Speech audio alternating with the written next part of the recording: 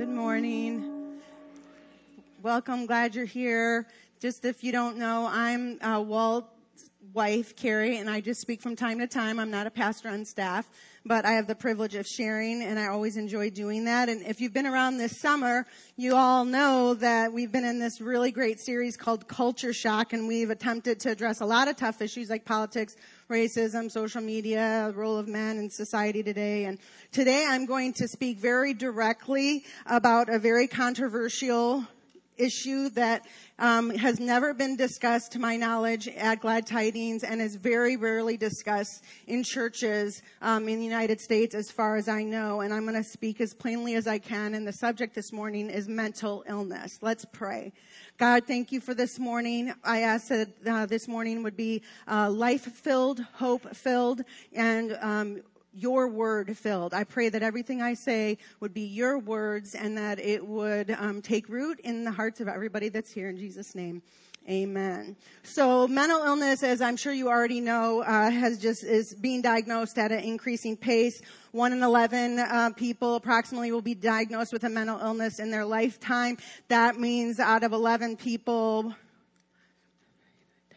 there's 10 in this first 3 rows, so approximately that much in this whole audience. 1 in every 11 person will either currently has been diagnosed with a mental illness, has been, or will. And then every normal person will typically have about 15 people that they're friends with, are close to, when you include their family, like their nuclear family, and maybe a few coworkers, and then like a few friends or something like that. So if the average person has about 15 people that they would consider that they have influence in their lives or they're close to, and 1 in 11 people have mental illness, that would mean that every single person in this room right now either has a mental illness or has a very close friend or relative that has a mental illness. And those numbers, that actually be some people in this room would have more than one. So every single person from a statistical perspective in this room is affected by mental illness, and those are conservative numbers.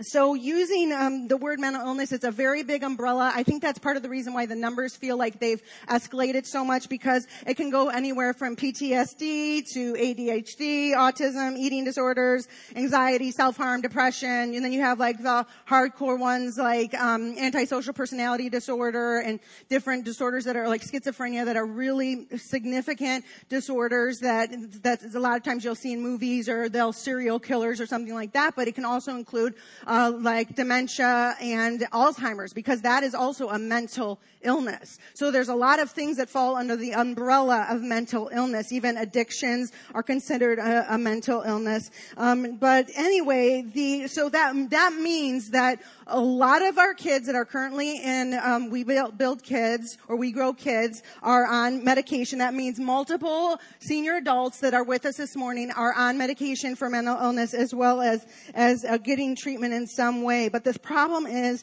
dealing with mental illness is often misunderstood because it's a very difficult thing to talk about. If you have a mental illness, it's a very difficult thing to talk about it, because it can be very embarrassing, very humiliating, and so it's a very private thing typically. People have silent suffering. A lot of times Christians will be conflicted about whether to get treatment or not, because you don't know if it's like sin or mistakes or a demon or something you did in the past, or a lack of spiritual strength. You're not strong enough spiritually, or you parented badly, and that's why your kid has ADHD, or it's heredity or something like that. But mental illness is not a respecter of culture or ethnicity, and it's not a measure of intelligence. In fact, some of the most creative and intelligent individuals in recent history, or, relatively recent history, are considered to have had mental illnesses. Even political figures like Abraham Lincoln and Winston Churchill, people like Beethoven, Van Gogh, Martin Luther, not Martin Luther King Jr., but Martin Luther, the reformer, John Nash, lots of scientists and stuff like that. A lot of celebrities have come out recently trying to raise awareness of mental illness. But there's actually a disproportionately large amount of people with mental illness that are very creative or very intelligent or things like that. Now, I'm not a medical doctor, and the reason I'm talking fast, and I know you're going to say, well, you always talk fast. But I'm going to talk especially fast today because this is a big topic. This is something that could be talked over 10 weeks easily. And I'm going to already not be able to address some parts, and I want to be able to hit on as many things as possible. So just try to listen as fast as you can, right?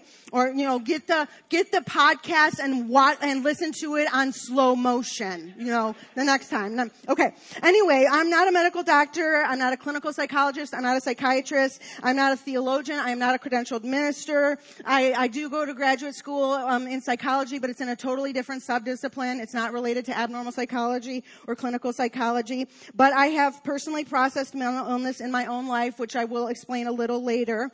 I have held meetings with multiple pastors as well as university faculty, and I have run almost everything that I'm going to talk about this morning past a spirit-filled physician that attends our church, Dr. Bhumi Dada. He has treated many patients with mental illness. He's a very respected theologian. He does a lot of Bible teaching, and I value his opinion. He's also been my personal medical doctor since the day we moved to Omaha and has even delivered one of my children. He gave me permission to use his name and reference anything that we had discussed in the process of talking about these things this morning and to use his name, so I appreciate that.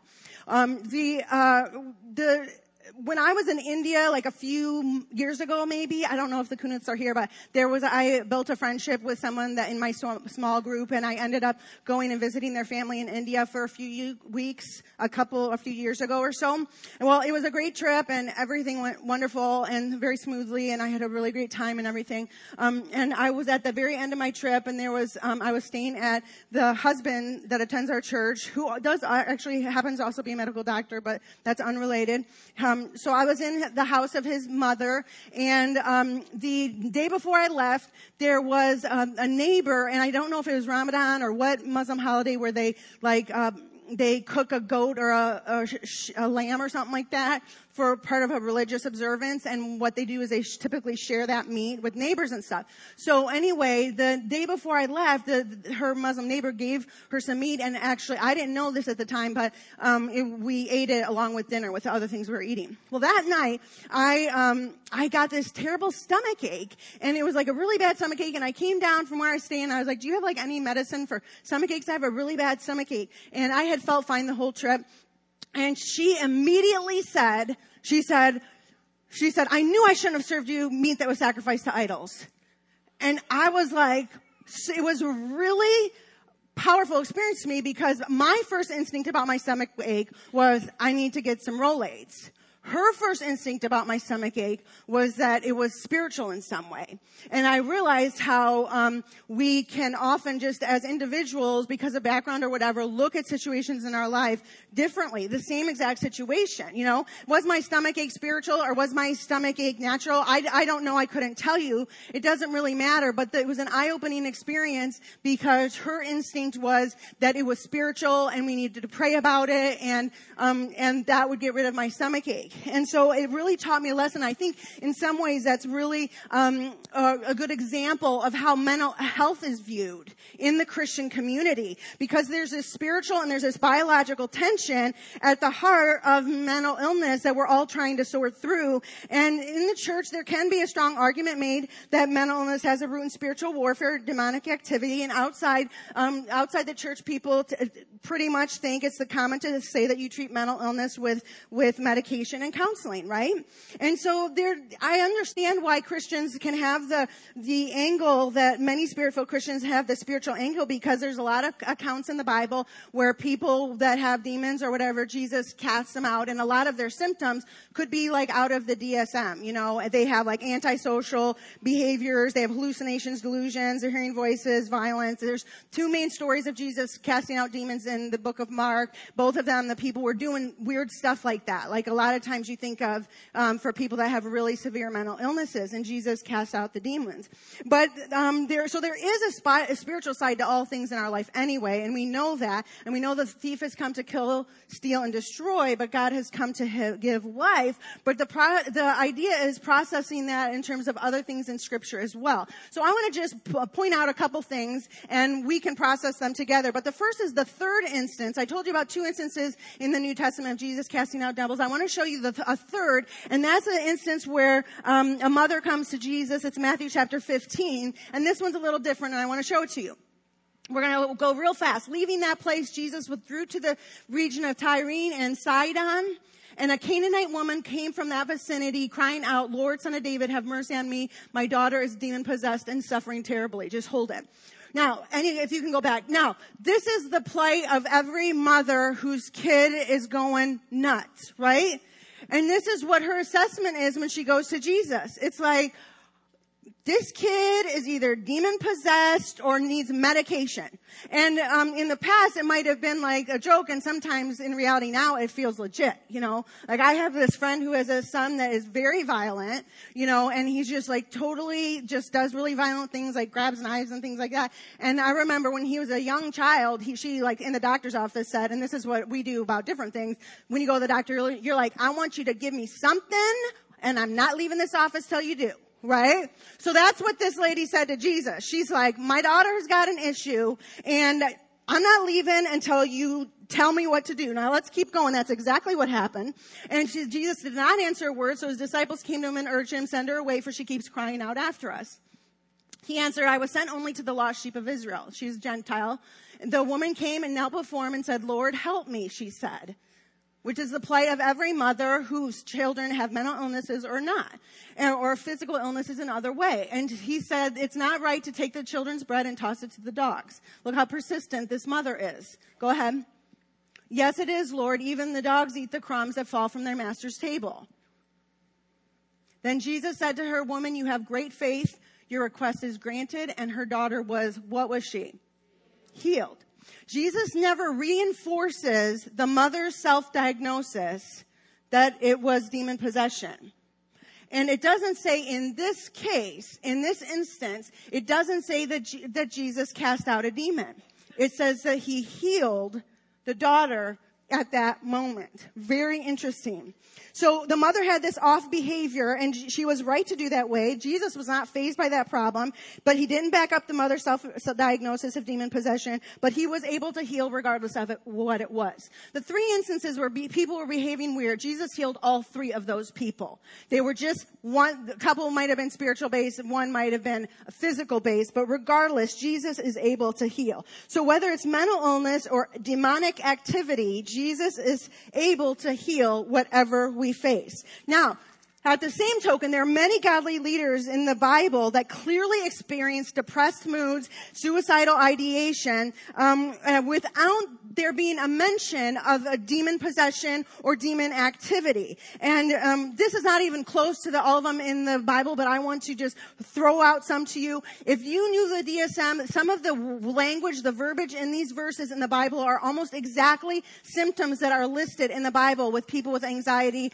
depression, and stuff like that. It's almost weird. Hannah, she wept, she would not eat, she was deeply distressed, and she wept bitterly. Very common symptoms for depression. David, I'm not a theologian. You know, you can talk to Dada about this later or whatever. But David, I think, had bipolar. He went from dancing in his underwear to just kill me, everybody hates me, to I'm going to build a $7 million temple, to these guys all hate me, I regret the day I was born, to he had sexual exploits, which is a symptom of bipolar when you're in a manic episode to do things sexually that you shouldn't do. He's got David and Bathsheba. About half of his Psalms to me seem like they're when he's depressed. I can't remember the other thing I was thinking of that he had that shows a high in David's life. But there was a lot of things like that going on. Dangerous activity, like let's go kill 2,000 people, you know, very aggressive type of thing. And then he would be really, really down. Now, there's no mention of David being in sin, really, about or his depressive behavior being sinful, and it didn't keep him from being used by God, right? He was highly used by God. He was a critical figure in the Old Testament and the whole kingdom of Israel. And yet he had his behaviors. Elijah, he said, I would rather, I just want them to come back and kill me. He was after he had this major revival and stuff. And then a few days later, he's like, I just want to just kill me. I would rather die. Jeremiah 20, curse the day I was born. Job, I have no rest but only turmoil. A lot of these spiritual leaders, it's like something really good happens and then they go down and they're just like, I'm done. I'm sick of this. I regret that I was born. Judas committed suicide by hanging himself, which is still a method that is commonly used today for people killing themselves. Paul, who wrote half the New Testament, says in 2 Corinthians, I am burdened beyond my strength. I despair for life itself. I feel like I have received a sentence of death. Even Jesus in Luke 22, when he's in the garden, he says, my soul is overwhelmed with sorrow to the point of death. Now, I'm not implying that Jesus was clinically depressed, but he was basically saying, I am not looking forward to what I'm facing here. Would you just kill me now rather than me having to deal with that? Now, I don't know about you, but I have felt like that before. Something hard. It's just don't want to deal with it. Take me now. That's essentially what Jesus was expressing. Now, in none of these examples are people reprimanded for being demon-possessed or depressed. And there's no pattern of the weaker, dumber, most unintelligent, spiritually or physically people being the ones that were affected. A lot of people in the Bible had very stressful events in their lives, and there's no record of it causing depression or anxiety or suicidal ideation. But for some, it did.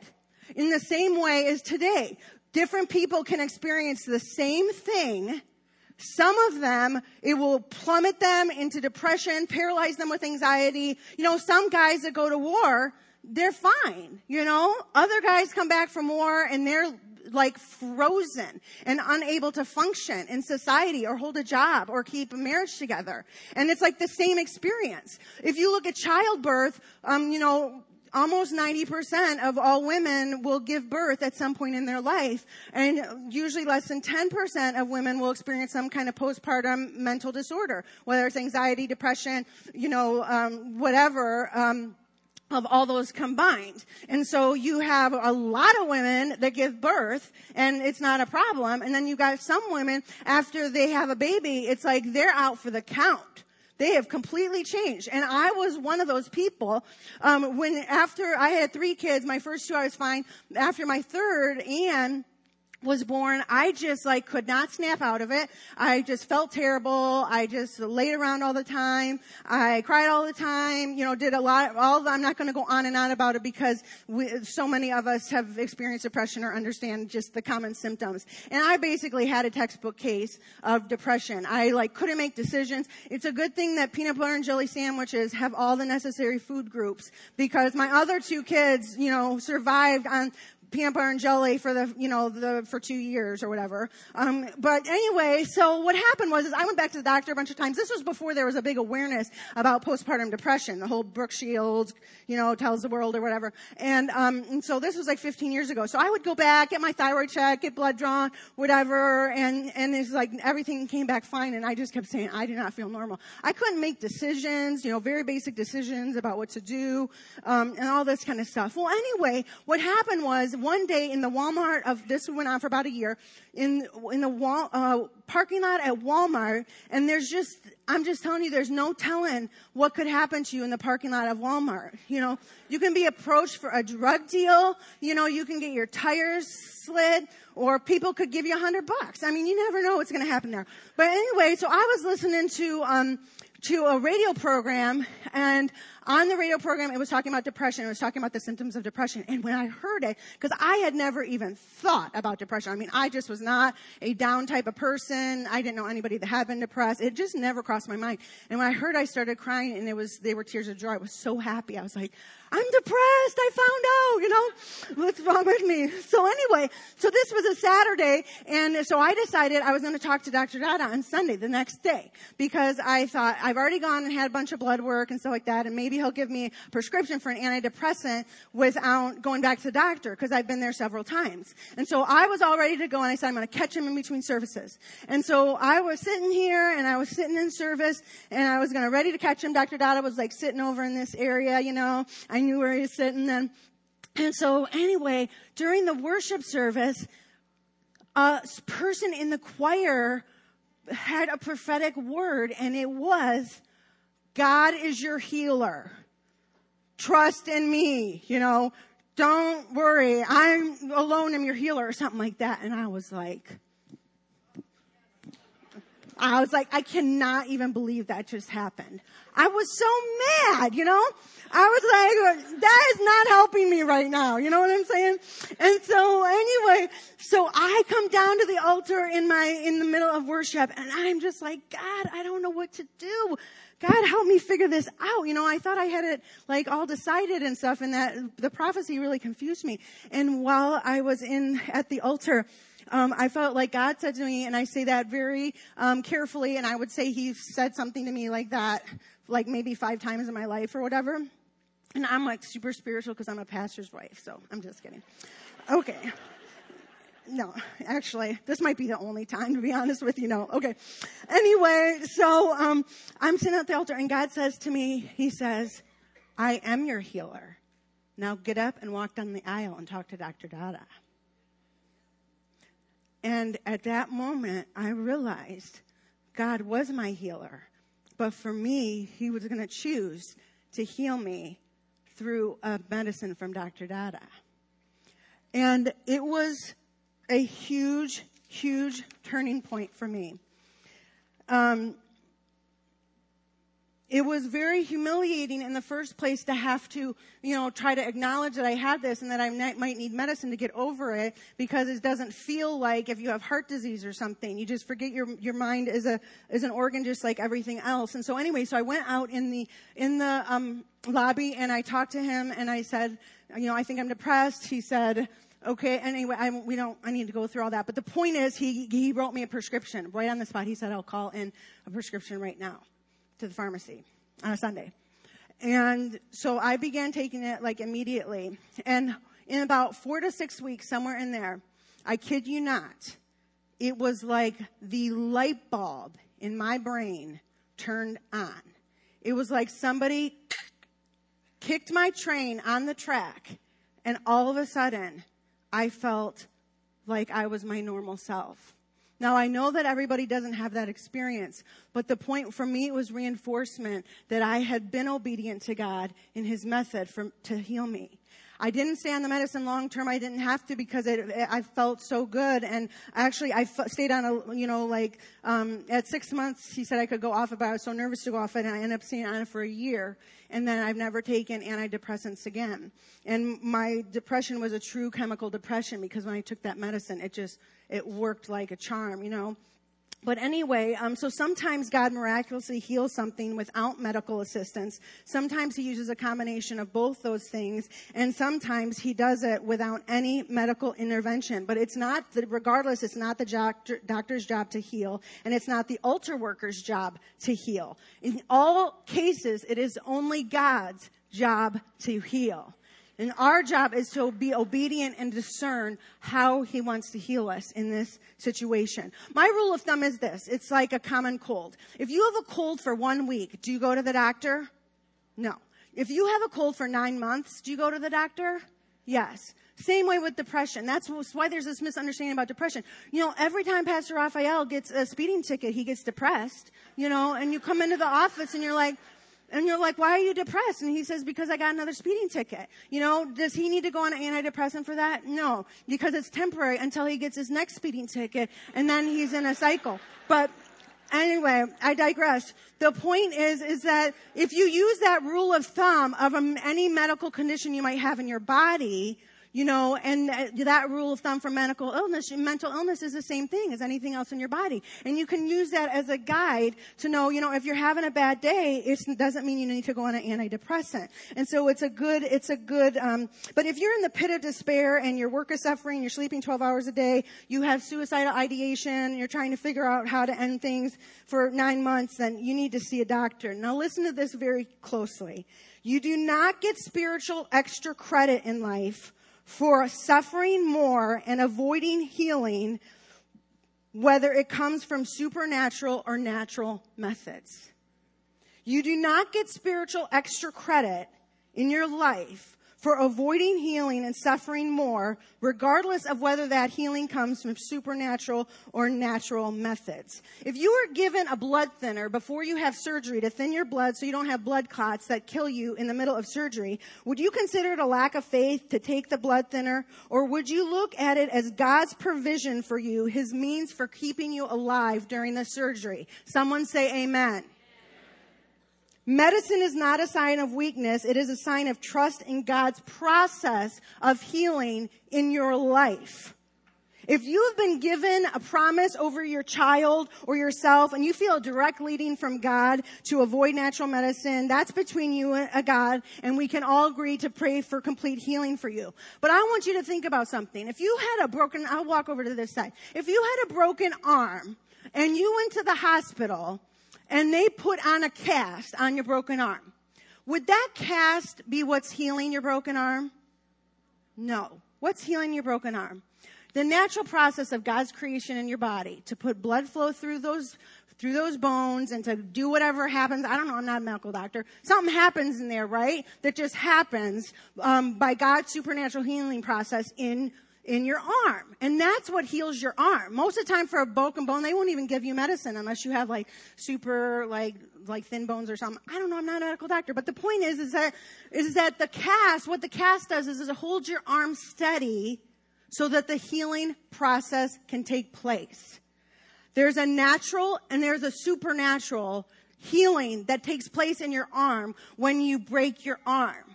Now, if you didn't put the cast on, how do you think that healing job would go in your arm? How do you think that would work out for you? Not very well. In the same way, that's how people think about mental illness. I want God to heal it, but I don't want to put a cast on it to hold it steady while God does the healing process. Somebody say, wow.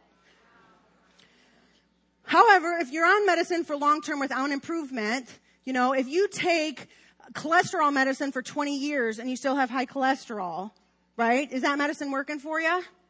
No, exactly. So in the same way, if you're taking medicine super long term and there is no improvement, then maybe there's something else going on that you need to consider. Response to medication is a very good sign that it is mental illness and should usually improve, But if you for example, bipolar is a great example. Bipolar has the highest suicide rate of any mental illness, and it has the highest recovery rate of any mental illness because it's so responsive to medication.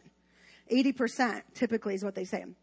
But anyway, so you can use the same guidelines for biological medicines and psychological medicines or physiological medicines for your brain. If you're taking an antidepressant for 20 years and you still feel horrible, maybe there's something else going on. Maybe there's a spiritual component going on. Maybe there's a natural component on, and maybe that's why that medicine isn't making you feel better.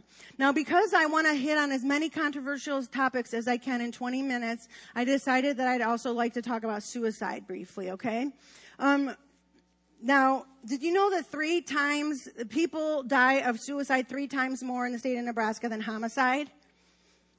2/3 of all completed suicides occur with people that have mental illness.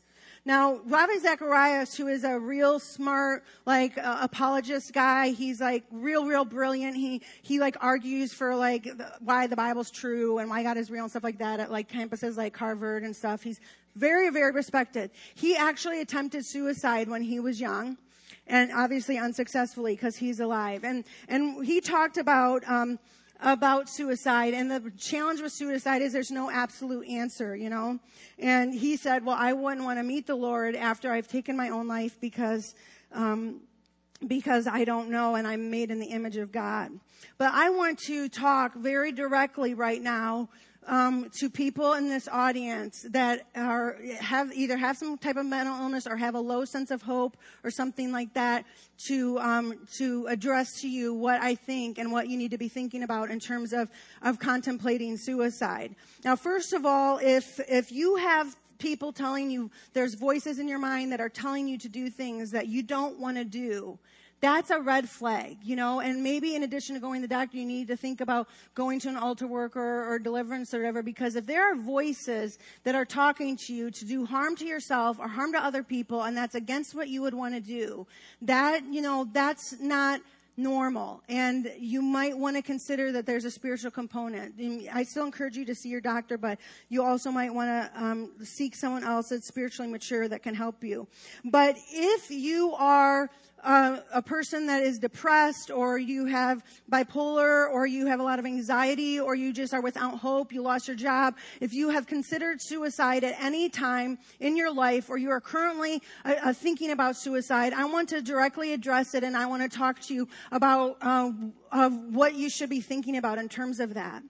When I would suggest, and you can use this if you have a loved one or a child or somebody that is contemplating suicide, or you feel like you need to help someone that is contemplating suicide, that what I would suggest is that you find one thing to hang your hat on as to why you should not commit suicide. And you use that one thing every time you want to commit suicide. So maybe for you, it's that I think I might go to hell.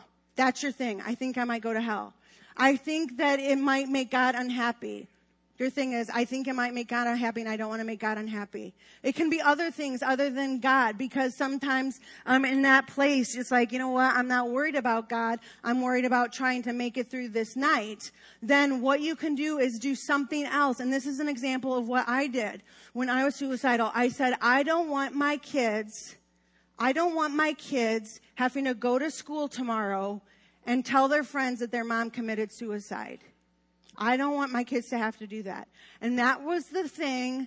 If it weren't for that line, you would not see me standing here today. I decided that it was better for me to lay in bed for 12 hours than it was for me to have to tell my kids to have to tell their friends that their mom committed suicide.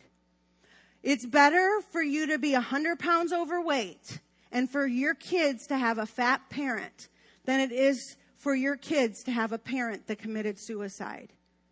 It is better for your kids to have a parent that lays in bed all day and can at least say bye or hi than it is for them to have a parent that committed suicide.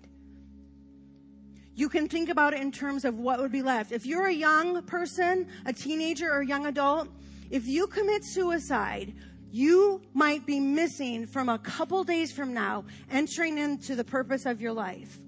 What would have happened to me if I would have committed, or to everybody, even to you guys, if I had committed suicide 15 years ago? I had no idea what the rest of the course of my life would be. I had no idea I was going to feel better. I had no idea that there was hope to move on. The same for you if you're a young person. If you're a young person, you don't know how close you are to just moving into the next phase of your life, which you have no idea what it is. If you're a senior adult and you have the onset of dementia or onset of Alzheimer's, dementia of the Alzheimer's type, it is worse for your family for you to commit suicide than it is for you to have dementia. That's a worse thing. It's better for a kid to say, my dad died of dementia, than it is to say my dad died from killing himself. So you find one thing like that you can hang on to. If you have a propensity towards depression, anxiety, self-hatred, all that kind of stuff, even if you're not suicidal today, you pick one thing right now and you say, what should I tell myself every single time that I think that? I'll tell you guys right now one reason why is service supposed to be over already? Good grief. Okay. I'll tell you why everybody in this room shouldn't commit suicide. I'll tell you why. And it's not going to even be a Sunday school answer. Because if you committed suicide, it would devastate me, even if I didn't know you. Do you know how I would feel if someone in this church committed suicide? That came and I say, wow, for some reason, the worship or the message didn't connect with them and they didn't feel the hope. That would devastate me. So you can think of me and you can think, wow, I don't want Carrie to not have hope. You see what I'm saying?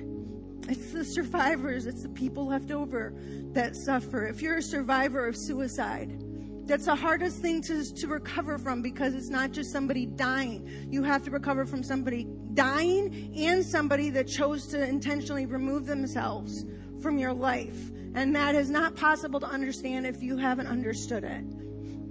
So we acknowledge your pain, and you're allowed to grieve as long as you want about that, okay?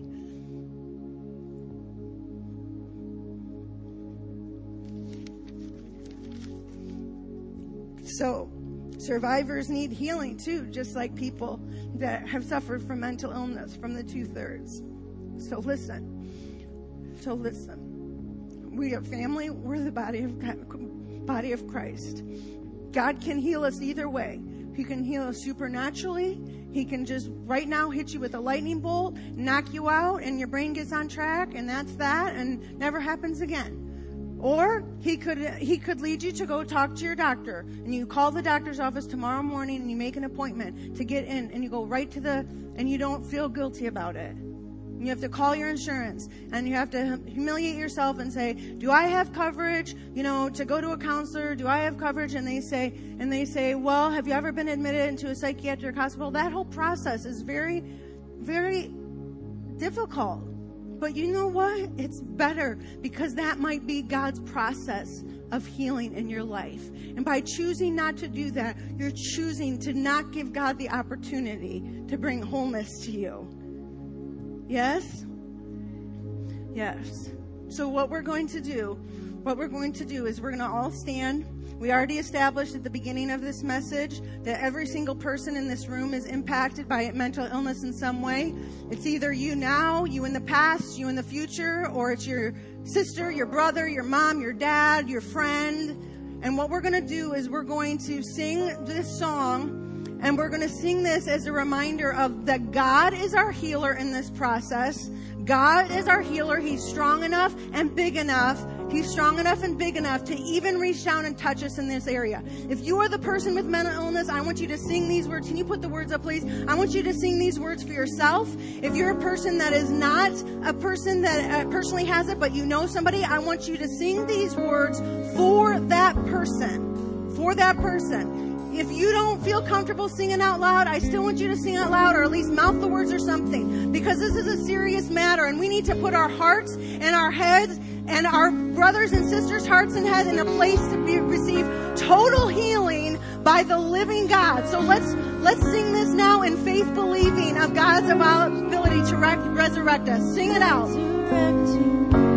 By your Spirit I will, right here, from the victory. That's what will happen. Come on. The resurrected King is resurrected. In your name I come alive to declare your victory. Sing this for your friends. The resurrected Sing this for your kids. is resurrected.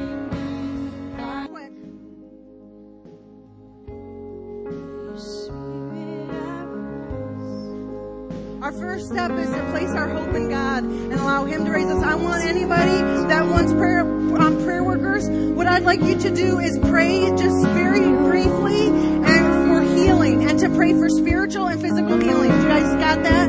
Physical and spiritual healing. I'm going to have the altar workers all pray very similar things and not super long. We have to get out for the next service anyway. If you have ever had a mental illness, if you have a close loved one with a mental illness, I want you to come up in their place just real quick. Don't hesitate. People can think it's a friend. It doesn't matter. I want you to come up and let them briefly lay hands on you just to say, God is your healer. God is your healer. Come on up. And if you aren't coming up, what I want you to do is I want you to begin to sing this song for all the children in Children's Church, for the people in this building, and I want you to pray that God will come alive in them and heal them, touch their minds. Let's begin just praying for other people for a minute. Unless you still feel like you need to say it for yourself, then please do that. Then we're going to sing it just a couple more times. You can don't miss out on this opportunity to have hands laid on you. You can come in the place of a child, in the place of a sibling. If your parents have Alzheimer's, I want you to come and pray for God's hand on them. If your parents have Alzheimer's, dementia, if you have anxiety, if you have PTSD, if you have OCD, if you are depressed, bipolar, schizophrenia, everybody. And if you know somebody with that, it doesn't have to be you. If you have a friend with one of those self-harm teenagers, if you have someone at school that is slitting their wrists, I want you to come down and be prayed for healing. Don't hesitate. Don't hesitate. Is resurrecting.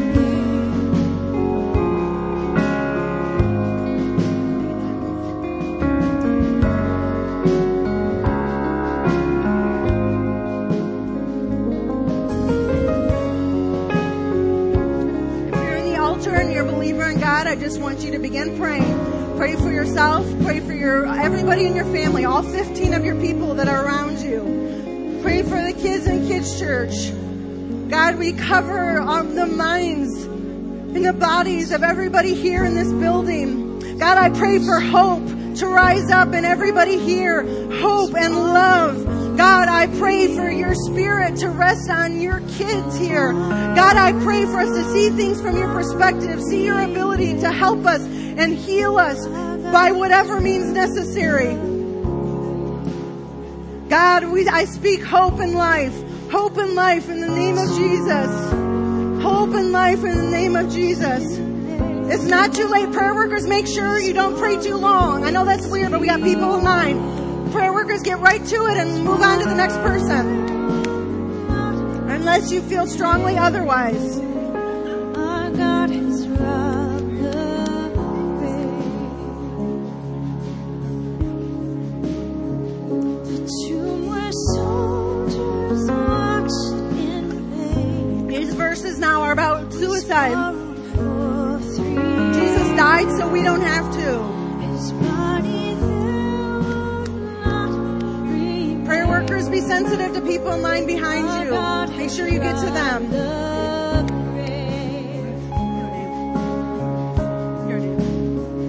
The tomb where soldiers watched in vain was borrowed for. If you don't know what to pray, just pray for hope and life. Hope and life for everybody here. Just look around you and start praying for hope and life for the people around you, even if you don't know them. That's it. We've been seeing this in faith too. Your name is victory. God is doing something great in this place. So please, if you feel like you have to exit, please do so quietly. You can have your conversations outside, but we're not going to officially dismiss. If you need prayer, stay at these altars. If you need prayer, stay at these altars. If you need to worship Jesus, continue to worship Him back there. But be blessed, and we'll see you next week.